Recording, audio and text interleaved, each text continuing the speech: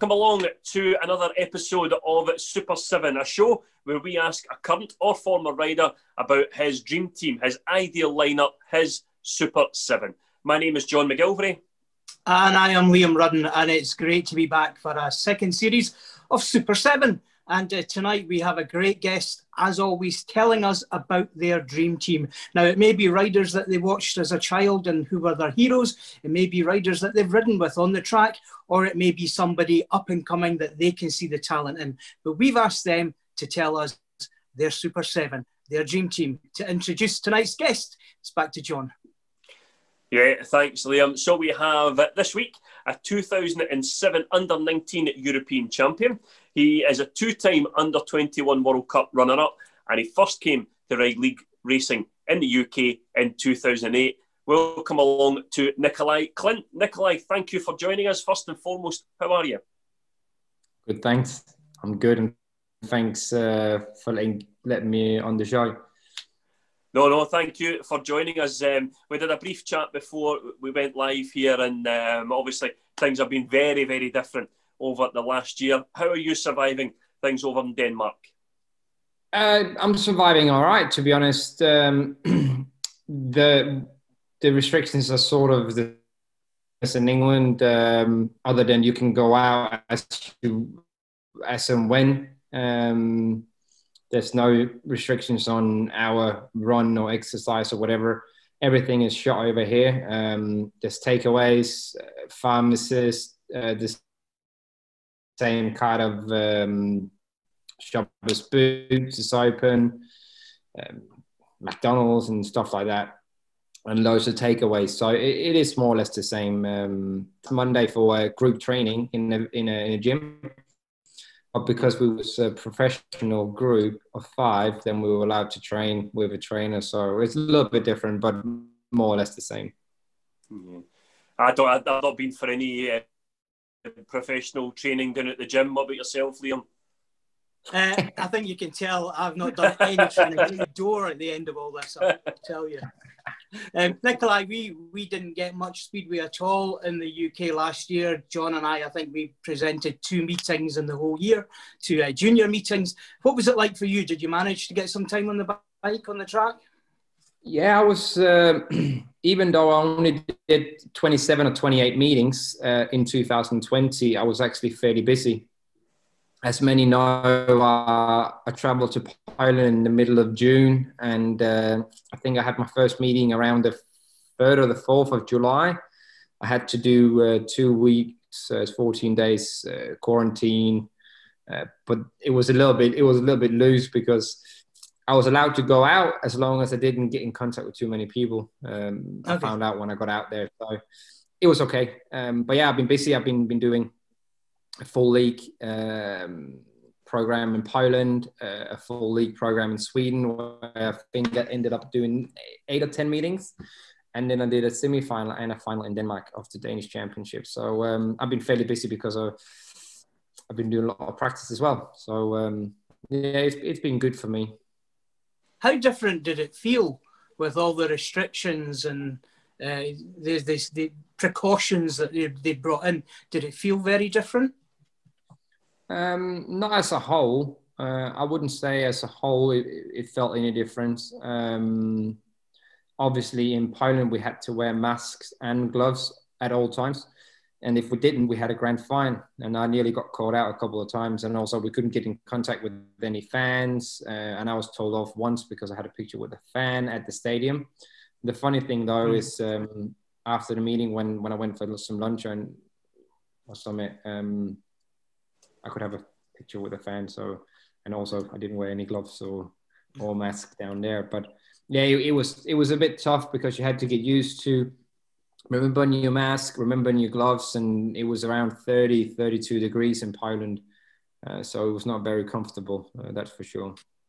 And then you've got the television cameras on you all the time, and I saw a few of the riders grabbing for their masks as a TV camera came past them in the pits. Yeah, that's true. That's true. And it was always on me because I'm the better looking person.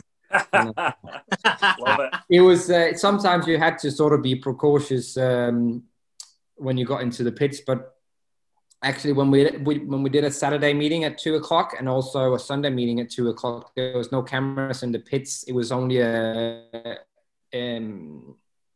internet televised meeting on something like BT Sports app or whatever you call it. So there's no cameras in the pits. There was only a couple of cameras around the stadium to record the racing. So it was not too bad.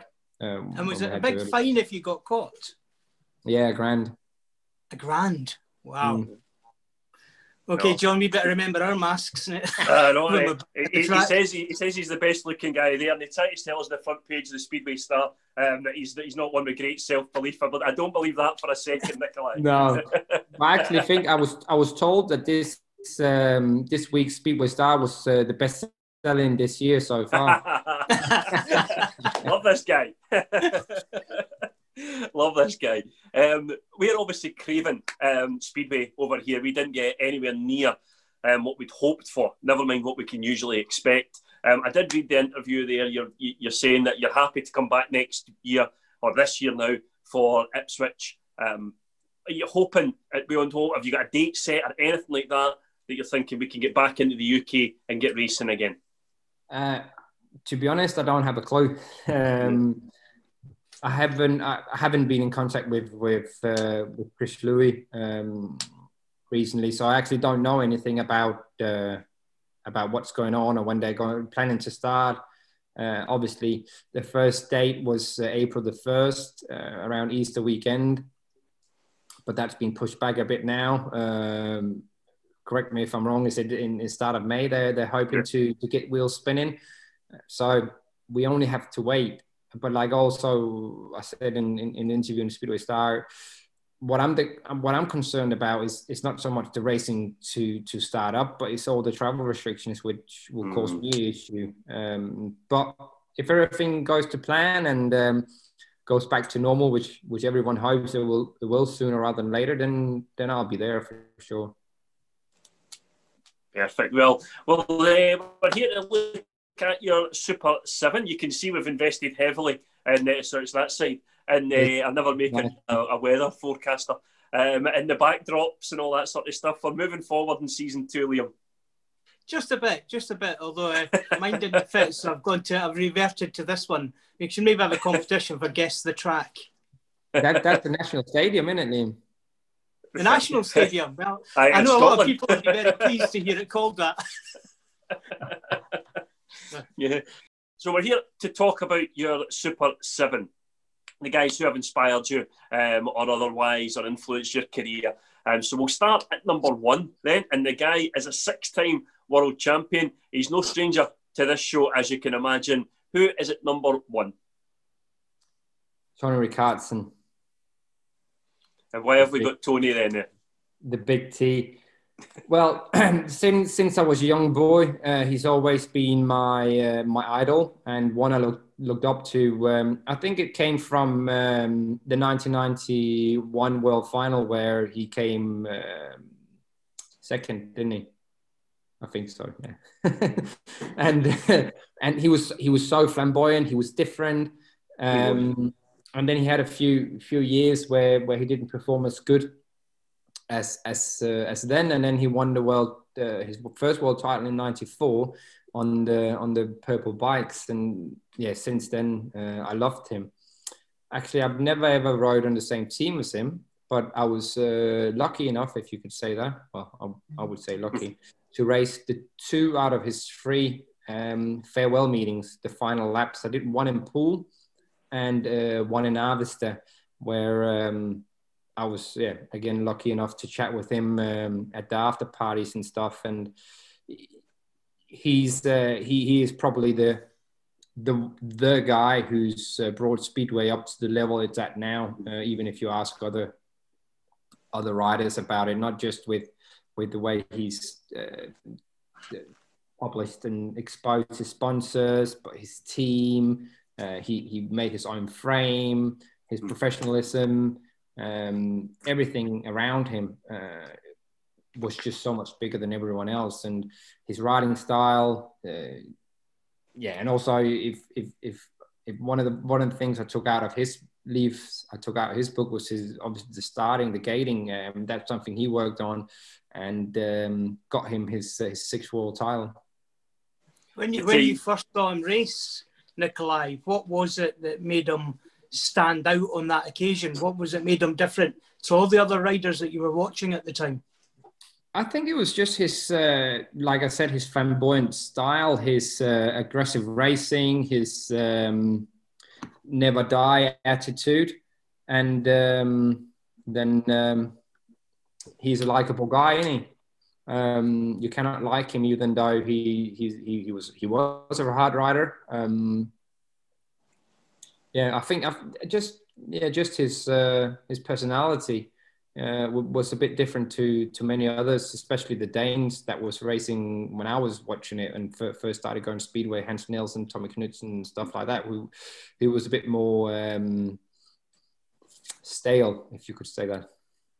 And you know you're doing well when you've got a number of farewell meetings, don't you?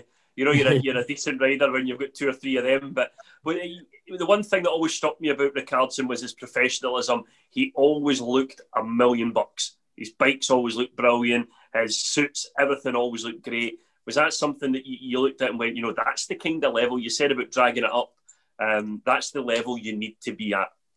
Yeah, for sure. I remember when I was doing ATCCs, at one point he had blue and yellow, and I had the same colors. We couldn't afford a race suit, so I had to wear, I think it was Sinisalo MX gear that just got tucked outside of the boots. But yeah, I tried to sort of, can you say imprison it? It's called impressive, him, just because he was cool back then. But like you say, his professionalism and how he just how he exposed his sponsors on his Kevlars, his bikes and stuff. It didn't look like Christmas tree. You could see all of them. His color scheme and stuff like he was just different to many others. As well as his 6 world championships, he also had another 34 honours, either championships or honours that he won in his career, which is a phenomenal amount. I sat and counted them all. Is that something that you would aspire to?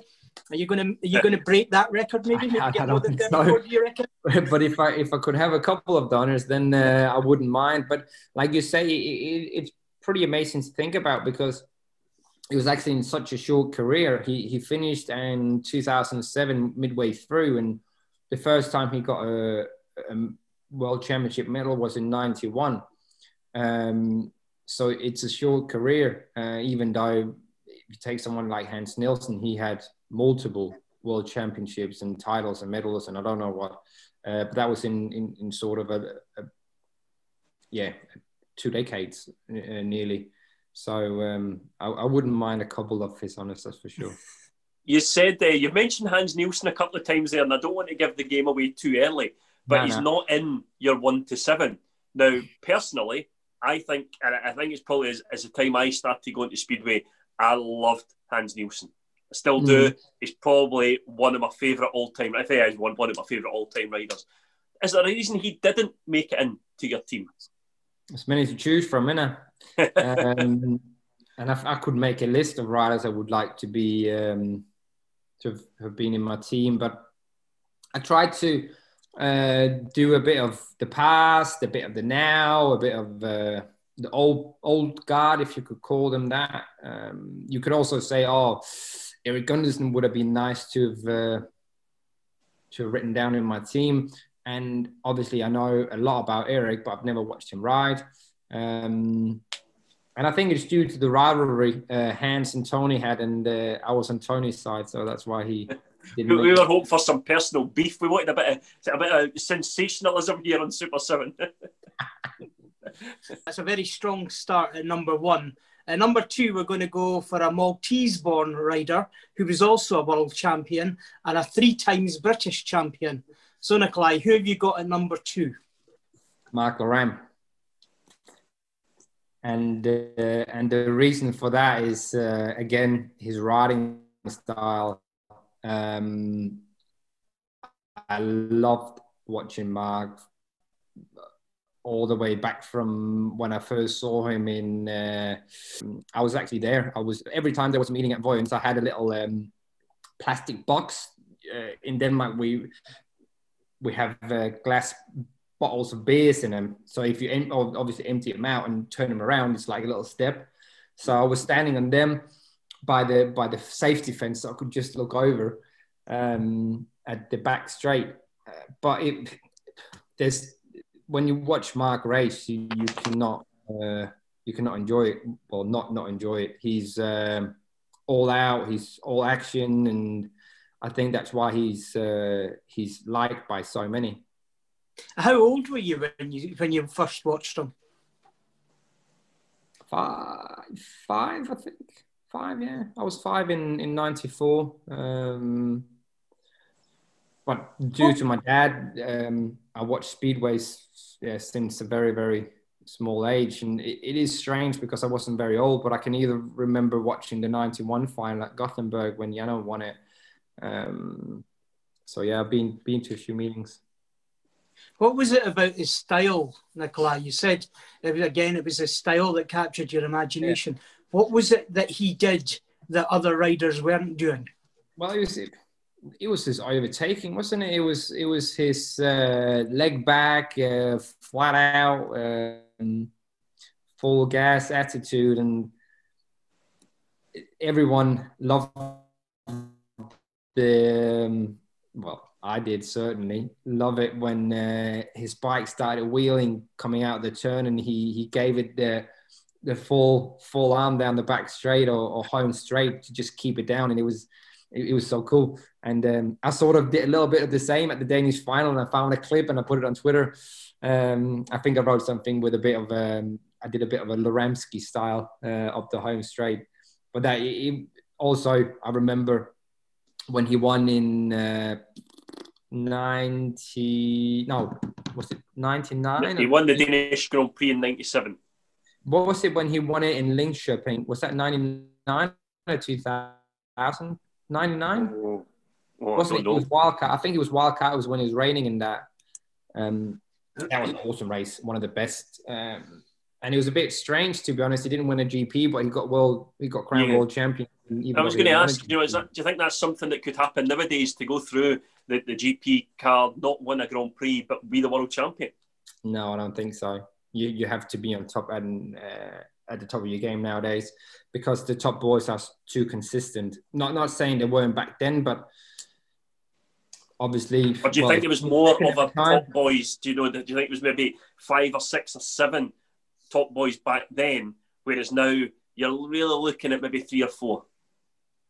Yeah, I would say the field nowadays is more competitive than it was back then. No disrespect to the riders that were riding in the late 90s, early 2000s, but when Mark won it, it was 24 riders, and I think some of them could have been replaced by you or Liam, to be honest. I don't know about that. Right. So, Mark Laram, listen, great inclusion. He's the first time I think he's came up on the show, and I can't believe it's taken this long. As you said, pure entertainment, Mark Laram. And full excitement, wasn't he? Like, it's a bit like Chris Harris nowadays, even though he's not as his prime. I love watching Chris race because, he gives it all. And it's sort of the same thing Mark had. And funny enough, both of them had Norrie as a mechanic, didn't they? So I don't know. I don't know if I need Norrie in my team to race like that. So we're heading over to Australia for the third member of your Super 7. We've got a guy, another world champion 3 times this time. Who have you got at number 3? Jason Crump.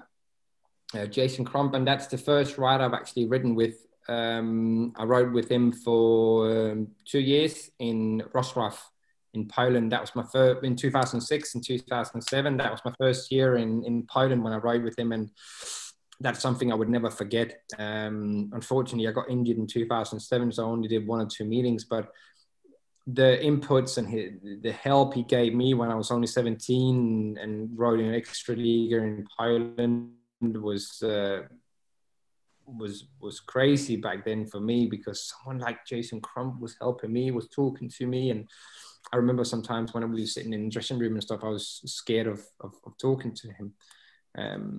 But again, he's probably the one rider which when you watch him race and he's behind someone, you can just see him bending the handlebars and just stretching the cable a little bit extra to gain more speed. And you can see his consistency. Was it 10 years he was in the top 3, if I remember right? Yeah, something like that, yeah. Ridiculous amount of time to be in the top 3 in the world. Yeah, and I wouldn't mind a consistency like that. All-out professional as well. Not at the same level as Tony, but for sure he knew how what keys and what tools to use. That's for sure. Nicolai, how daunting was it being a 17-year-old riding in the Extraliga? Very, very. It was the first year back then they started allowing foreigners in the team on the junior places on 6 and 7, and I got a call. I had the year before I only rode in Denmark, and I was supposed to just do Allsvenskan, which is the second best league in Sweden, in 2006, and Flemming Gravesen got a call from Marek Cieslak, the Polish national coach, and asked if he knew anyone. He was like, "Oh yeah, I know Nicolai. Is he any good? Oh, I don't know, but yeah, we can ask if you want to ride." And I started riding there, and I remember first time I came to practice, I beat Thomas Jędrzejak, who was one of the better ones back then. Yeah, and obviously when you come in at 17, you don't have any expectations. You don't even know who you line up against. And then later you find out, oh, they was actually pretty good. I remember I beat, who do I beat? Oh yeah, Olamek, Lee Richardson in my first year, and many good riders. And it was totally different. I was used to racing in Denmark. Obviously, my home track in Ultra was a bit rough, but we had a practice session 2 times 2 minutes before the meeting, and the track was that grippy that after the practice sessions, my arms was very, very tired, and I had to ride me one. Valuable was that season for you as a young rider? Very, because obviously previously my first year was in 2004 and then 5, and I was like making steady progress through the divisions and stuff like that in Denmark, but nothing special. And then riding in Poland, all of a sudden when I came home or when I traveled to Sweden, it was easy, if I could say that, because I was used to riding against better riders, and also I was used to going fast. All of a sudden I was not afraid or scared or doubting myself. I knew that I was better than the riders I was riding against at home. And the same year I went to Stockholm, Hammarby, who we rode against in the Allsvenskan. I broke the track record. In the same year, Nicky Pedersen rode for Stockholm, Hammarby in Elitserien. So it's not because I was going too slow, but it helped me loads. And also, when I went over to Tony's final lap in Poole the same year in the summer, I think I scored 10 or 11 points, beating some good riders, Lindberg, Lee Adams, Bjarne Pedersen, who was Mr. Poole, if you could say that back then. So obviously it gave me loads of confidence. You said about being in a changing room with Jason Crump, and I've played football, I've been in plenty of football changing rooms, things like that. What's a Speedway changing room like? Because there's no, as far as I'm aware, the manager doesn't necessarily come in and give you a team talk beforehand, because it looks like the guys go in, they get dressed or changed, and then they come back out, head to the pits, and just kind of go from there. You know, what is a Speedway dressing room like? Well, it depends if you're asking me about the Edinburgh one or the Bellevue one. Is there a difference? Is the facilities maybe a little different? A little bit. The one is slightly colder than the other one. Now, in general, it's I think it's sort of it's sort of the same, bar the manager not coming in. Like in Poole, Midlow never came over. Wolverhampton, Pete Adams always came in and sat down with us, which I thought was pretty cool. In Poland, I never see my team manager in the dressing rooms. I think he's too stressed walking about, getting everything ready. But I think it's just laid back. It's a bit of banter. Some is sitting in their own zone. But yeah, talking about myself, I'm just trying to do routines and the same things as I always do before preparing myself for the meeting.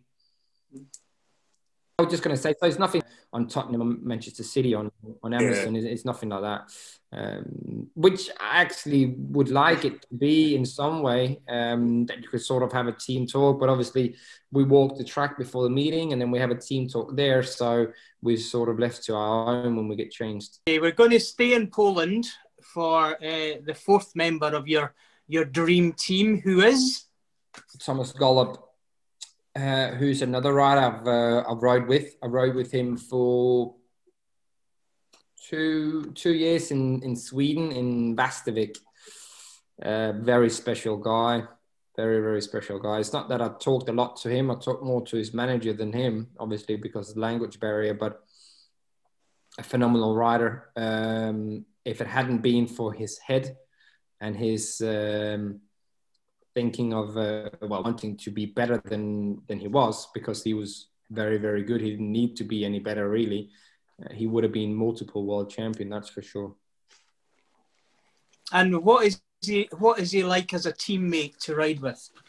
I mean, you must have ridden with lots of people. I would imagine there'll be some riders you enjoy riding with. There's some you don't. Is there just a chemistry where you meet somebody in a team and you click on track together? Well, even though of the language barrier and stuff, he was actually pretty helpful. It's not that I went over to him or anything, but if there was a problem, the team manager got hold of him and said, "Oh, can you just help this rider out or Nikolai out or whatever?" And I think he rode for Västervik for 15 years. So he knew the track inside out and gave us some tips and whatnot. But he's more on the quiet side. I think it's a little bit different if you were Polish, because then the language barrier wasn't really there. Mm-hmm. You mentioned about his headspace, and maybe if he'd been a bit, I don't know the word to use, but he could have been multiple world champion. Mm-hmm. It was a bit like Mark Laram, though. When you knew he was coming to tapes, you stopped everything and you watched what was about to happen, because he was another one that was just pure entertainment. Yeah, exactly. I don't know how many videos there is on YouTube of his races. And I watched the 99 final in Rostrov with Jimmy Nielsen hundreds of times and many other races. And I don't think, I know you mentioned like Mark Laurent, but I don't think there was a racer like Thomas Golub when he was racing in Poland. He was phenomenal. He didn't hold back for anything, and the gaps he went through, the chances he took. I'm surprised he wasn't more injured than he was when he was riding. I think he broke a collarbone and a hand, and that was it. Phenomenal rider, and he definitely changed the sport in Poland, and he was untouchable, not just on track, but also outside the track. I think I remember we'd spoken to Rory Schlein, and he'd said that he'd spoken to Thomas's manager and things, and his manager had asked Rory, what injuries have you had? Rory's saying, well, I broke this, and this. Thomas is broken, I think maybe like a collarbone or something. It was just the difference in injury for a guy, like you say, who was balls out every time. Yeah. It's crazy, isn't it? And you can sort of say the same as Smart. Like he's sort of this little bit the same type of rider in these modern days, but he doesn't really have any injuries, and it's not because he doesn't take any chances either. No, like one thing with Thomas as well, which was one thing with Thomas as well, was a bit strange. Like he would make a practice start and he could or even warm up the bike, and he could say, "No, this is no good." I heard a story about him going for practice in Gorshov, and he was meant to be there around 1 or 2 in the afternoon, just past lunchtime, and he didn't turn up till 9:30, 10 at night, and he practiced all the way to 2 o'clock in the morning. Tried 7 different engines. Wow. Crazy. Try to get that away in Edinburgh. Liam trying to do the right at 2 in the morning near the housing estate. Can you imagine the cold? Oh, God, guys. I'll tell you what, though, how important, you've talked about a couple of these guys, you know, they would give you advice as a younger rider and what have you. How important is it for you now to pass that on to the riders that are coming through now and to do the same thing? I wouldn't say it's important for me, but I like giving advice. Obviously, some people listen, some people don't, and it's up to them. But even though I give people advice, I'm not really scared of giving any secrets away as such. Obviously, I have some things I wouldn't really like to share with people because it's my own little thing or things that I do that helps me. But overall, I would say if I told a rider everything that I knew, which I thought would benefit them, and I still beat them, well, then that makes me the better rider. So I could give a rider all the knowledge and experience I got, but it's not necessarily means that he's going to beat me or he's going to use them the same way as I am. But I like helping people. I think that's down to the person I am. So we're away to United States of America for our 5th rider. He is another 4 times world champion. Who do we have at number 5? Greg Hancock. And one of the reasons, obviously, I've talked about a lot of riding style and stuff. It's not so much about his riding style, but it's his way of thinking. He thinks speedway. He always want to do better. I've tried to take a lot out of his book, if you could say that. Not that he's been giving me a lot of advice, but just looking and hearing and seeing things that I could put into my little bag of experience and knowledge. But if you look at Greg Hancock, was he 48 when he won his last world championship? Yeah, he's 50. Coming up for 51 this year. Yeah, so I've still got a couple of years left to win one. What do you think the secret of his longevity is? You know, to sustain his career for that length of time. I think injury-free. Obviously, he didn't take the chances and stuff like Thomas Collop, but he hadn't really had any injuries up until he damaged his shoulder falling down the stairs. I think he broke a collarbone and had a concussion and stuff like that. But then again, he was a much more sensible rider, and he had a head on his shoulders, if you could say that, which is not very which is very unusual for speedway riders, isn't it? He has a head on his shoulders, but still ran a full back straight so he could spear Nicky Pedersen. That's true. But I rode one meeting with Greg, but then I've spoken to him a fair few times, and I rode against him a fair few times as well, and also beaten him a couple of times too. But he's definitely one that was in the newer era of speedway has been the best of the best. Even though he was 40 plus, he managed to be consistent. That consistency, like we talked about with Jason Crump before, he had that after everyone else sort of finished their career. And yeah, he is second to none. He's actually a really good friend of one of my really good friends who's involved a little bit in my racing program on my team, if you could call that, which is a bit funny, but he still don't want to give any secrets away. Nicolai, you mentioned about staying injury-free, how some of these riders manage to do that. How big a part does luck play in whether or not you get injured? Very much, I would say. But then again, I'm not really a believer of God's faith or anything, but I think sometimes God have a plan for you, which you just got to jump on, whether you like it or not. My injuries, I've had a fair few over the years, but the one was my mistake, when the one that sort of crashed my career around 2012. But then after that, when I was injured in 2014, 2015, 2017, I either had people ride into me, or people crash in front of me, or hitting very big holes on a not so good track. We speak to a lot of guys in Nicolai, and they talk about the buzz from Speedway. You know, we ask them what do they miss about Speedway, and it's the buzz. Now, how does it? You think you win any race and you'll get that buzz? When you mentioned you beat Greg Hancock, what kind of buzz do you get after something like that?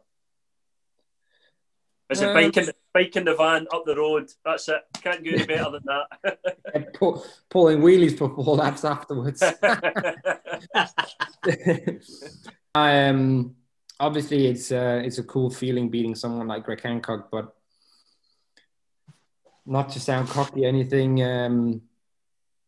If I wanna go to the level, or get to the level I see myself at, then I have to beat riders like that. But to beat someone like Greg Hancock is obviously special, because he's achieved so much in racing, in Speedway. So it's pretty cool. But just winning a heat in general is giving you a massive boost. I think some riders, when they win a heat, it looks like they won the world championship. And also it does the same. Well, I do the same sometimes, but it depends on the heat, who you beat, how the heat have planned out, if it's been a good race or it's an important heat win. Sometimes I just give you, or the rider behind me, the good old wave, and then I head back to the pits. So it's very different.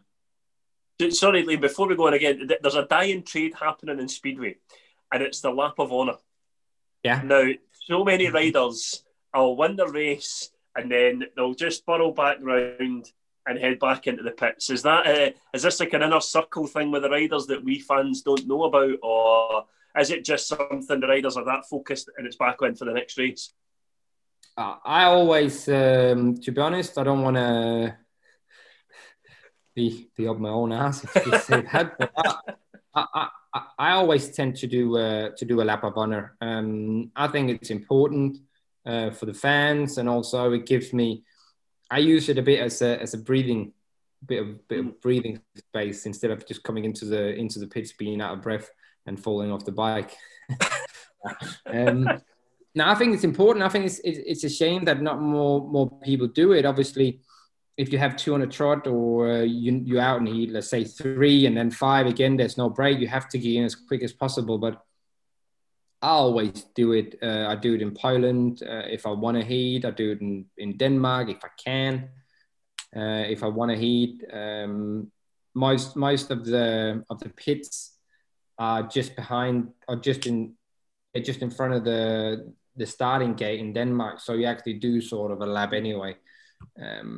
But most tracks, I do it if we're at home. Away, I don't. More often than not, sometimes I do. Sometimes I don't. Like if you go to Bellevue, for instance, then you have to turn back on yourself. So it's just as easy just to do another lap, isn't it? Yeah, it's a big track, so you probably need to refuel as well. Well, Nicolai, if Greg Hancock is one of the old guard, we're going to head back to Poland for your number 6, and it's very much one of the new guard that you have. Tell us who it is. It was a very, very tight toss-up between him and Maciej Ganowski. Maciej for different reasons. I think he's a quality rider, but I chose Bartosz Marslik. Okay. And what is it about Bartosz that excites you when you watch? He's only 25, isn't he? Yeah, he's not very old. He looks older than me, if you look at some pictures, though. Peter Pan here.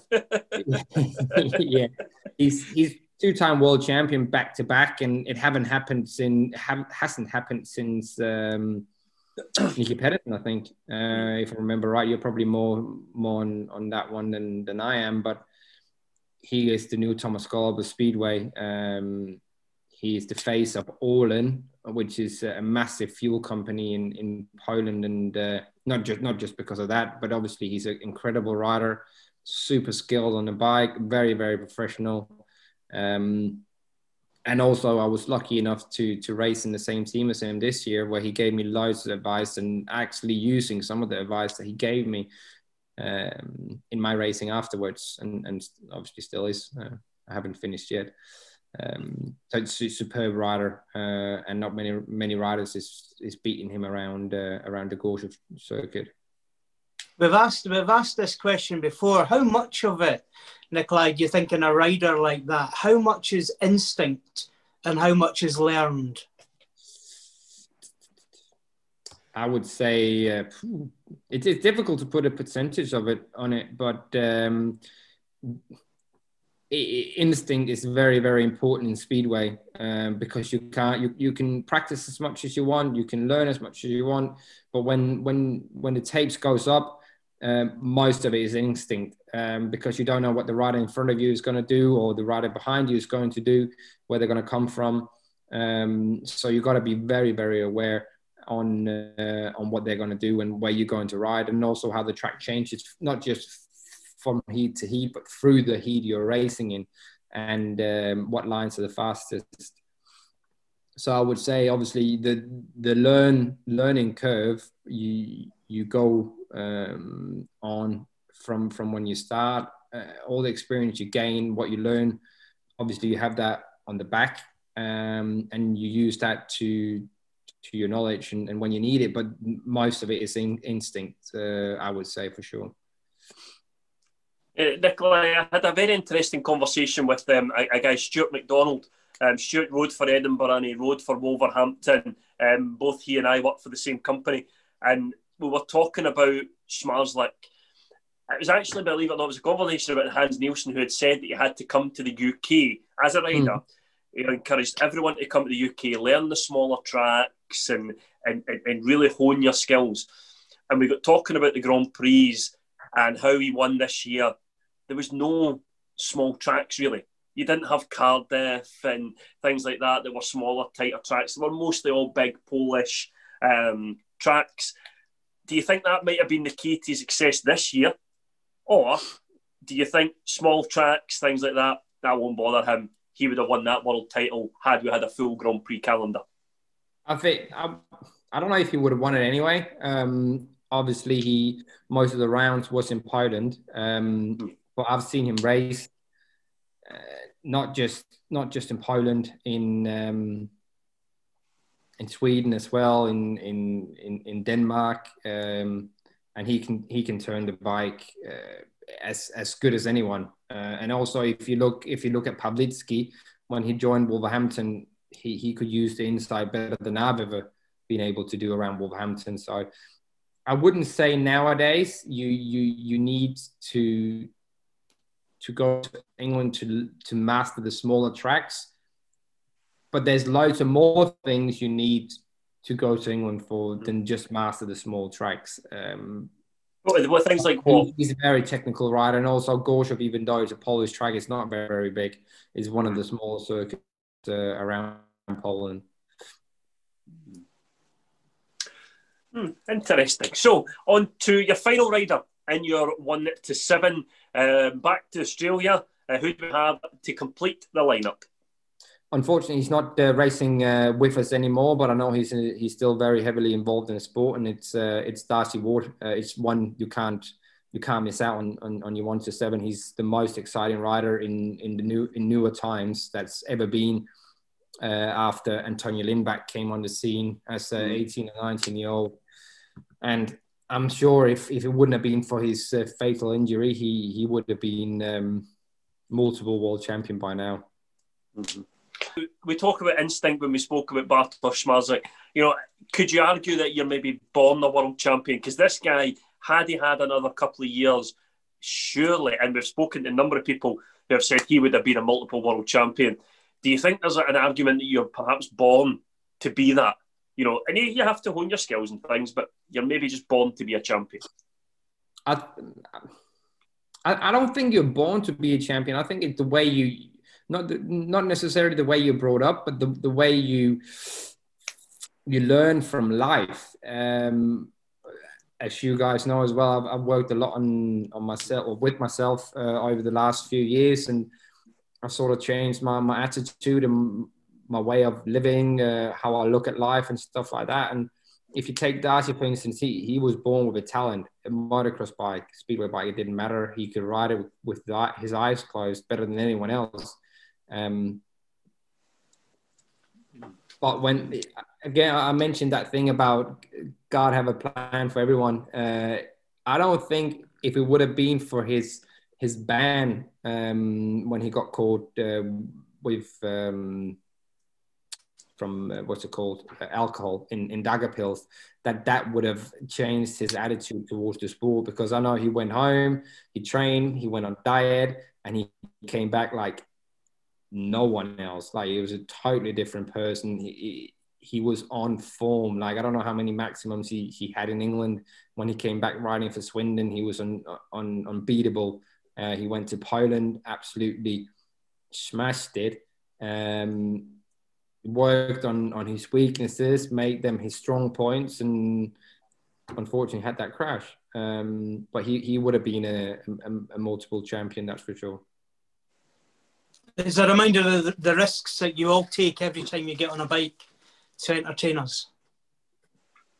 Obviously it is. And you can, if you take Darcy's crash as an example, it wasn't even a risk he took. He was just behind Laguder, going on to the last lap, and he just hit a small rod. It wasn't even because he was trying. He just hit a small rod, and the bike just went away from him a little bit, clipped his back wheel, and then fell awkwardly. And it could happen to anyone. I think some of the crashes that we've all seen, we would think, bloody no, they're never going to walk away from them, and they stand up, brush themselves off, race the next heat. Yeah. Whereas some of the crashes where you think, oh, get up, like nothing happened to you, and they've broken something. It's a bit weird to think how that actually happens, but obviously we take a risk every time, and you have to trust one another when you go on track. Obviously some riders you can't trust as much as others, unfortunately. Well, it's an amazing 1-7 you've got there, Nikolai, but if you had to pick one to be your captain, who would it be? Greg, for sure. I don't think there's a much better team rider in the pits and on track as Greg. I've seen him many times and spoken to loads of people, and he's very, very helpful, because even though he wants to win, he wants his team to win. You've seen lots of times not so good riders ride on winning teams, and obviously that makes them better. And then they go somewhere else the next year and they don't feel the potential they had the year before on a winning team. It must be brilliant to turn up to a meeting and you're going there and there's Greg Hancock in the pits as the captain, just waiting to have a chat with you and get you up for it. And you probably wouldn't need a huge amount of motivation after knowing that he's in your corner. So, that's true. That's true. I've heard the same thing about me. No. I wish. But not for sure. And especially because loads of the younger riders, and even myself, if I was going to ride on the same team as him this year, massive motivation. If we just go back a little bit, I was meant to race on the same team as Jason this year, and that was something I really, really was looking forward to, because obviously I've raced with Jason before, and I know how much that helped me. Now I'm a better rider. I'm older. He's coming back out of retirement, and I was really hoping that he could help me in certain ways by riding with him week in and week out. Helping me progress a bit more with a few tips. And who would be the guy then? Who's been the manager that you've worked with that would hold this 1-7 together? Obviously, I've worked with with Pete Adams for many years, and he's an amazing manager. But I would say Neil Middleditch. Yeah. And what makes Neil stand out? Well, he's so funny. He's so funny. But when it comes down to business, he means business as well. He's pretty sharp when it comes down to tactics and stuff, and he's not afraid of telling you to sit out because another rider got to take a tactical to gain points. He's very brutal, and it actually took me a few years before he sort of I don't know if you could say got a liking of me or whatever, but it took him a year or so before he sort of found out who I was and sussed me out, kind of thing. And I loved every minute of it in 2019 when it was my last season at Poole. And also he helped me that year by believing in me because he gave me loads of Heat 15. He gave me loads of tacticals and stuff. And as a rider, when you have a manager that put that trust in you, then you don't want to let him down, do you? Well, that's perfect timing then for the next question. Heat 15, it's a last heat decider. Who do you put out? Who are your two choices from your team?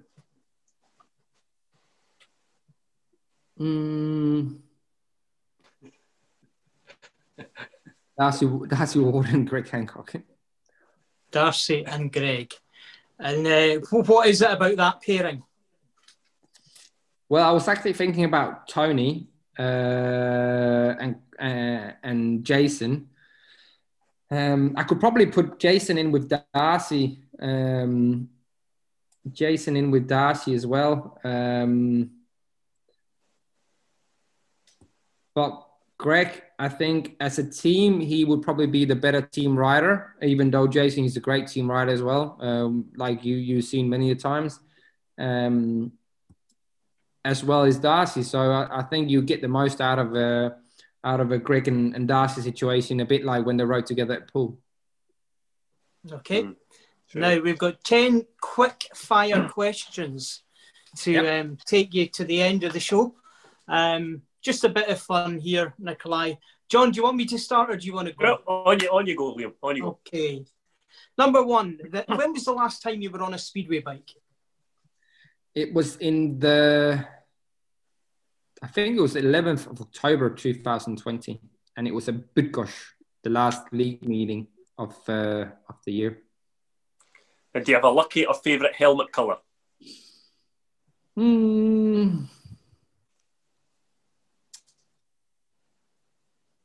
No. Do you have a favourite? Because I would choose red helmet colour because it matches my Kevlar. Do you have a favourite gate, or is there one gate that you like to go off, or does it just vary?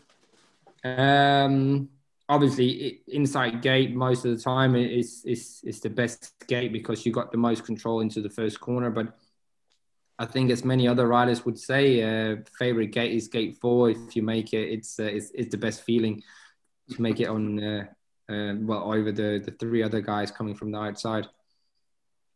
Tea or coffee? Coffee, for sure. If you were not a speedway rider, what would you have been? Well, we could spend the next 10 minutes on what I would have been. I'm just surprised you didn't straight away say male model. I actually, not many people know, but I've actually had a photo shoot in 2019. That was because one of my mates, he had a clothes shop, and then he needed some photos for his online shop, and he asked if I wanted to do some. That's the only photo shoot other than the speedway stuff I've done. But I would probably be a chef. I like cooking food. I've been on some cooking courses, and when I went into working experience in school, I went bakery, and then for a week we had to do like learning experience kind of thing. Learning experience as a baker, and then we had to do like working experience or something like that, where I went to a chef's school, a cooking school for a week. So something like that probably. Do you have a favourite pastime or hobby? Sleeping. Nah, nah. I love spending time with my girls. I've got two girls, Emily on 7, and then Maeve, who's just turned 1 in December.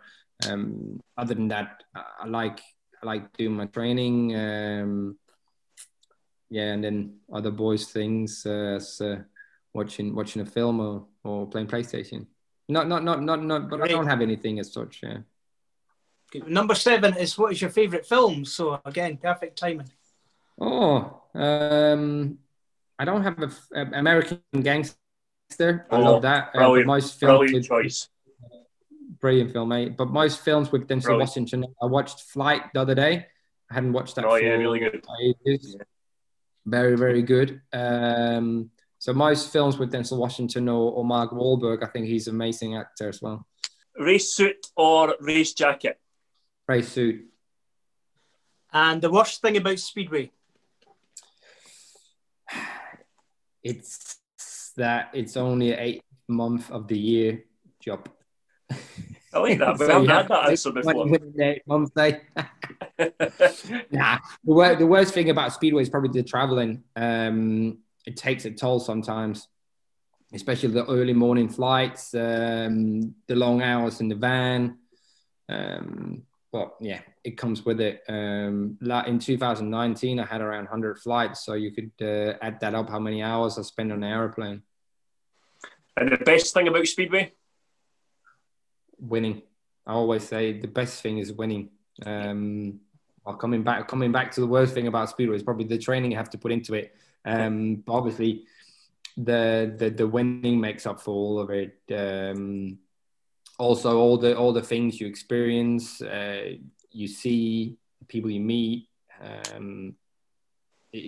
I love Speedway. I know it's not on a level of being a football player or anything with the money or with the fame, but I love Speedway, and I think even though you world champion or whatever, I think everyone is more or less level-headed and can speak to everyone. I like that about my sport.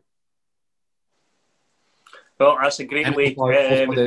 Also, the fans are very passionate, aren't they? No matter where it is. So it's a great sport. I love it.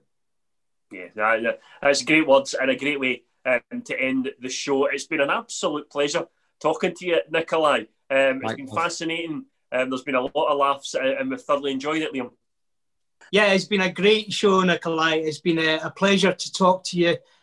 Always great to hear the stories that we don't see, if you like, the stories from behind the scenes. So thank you for your time today. Not a problem. Anytime.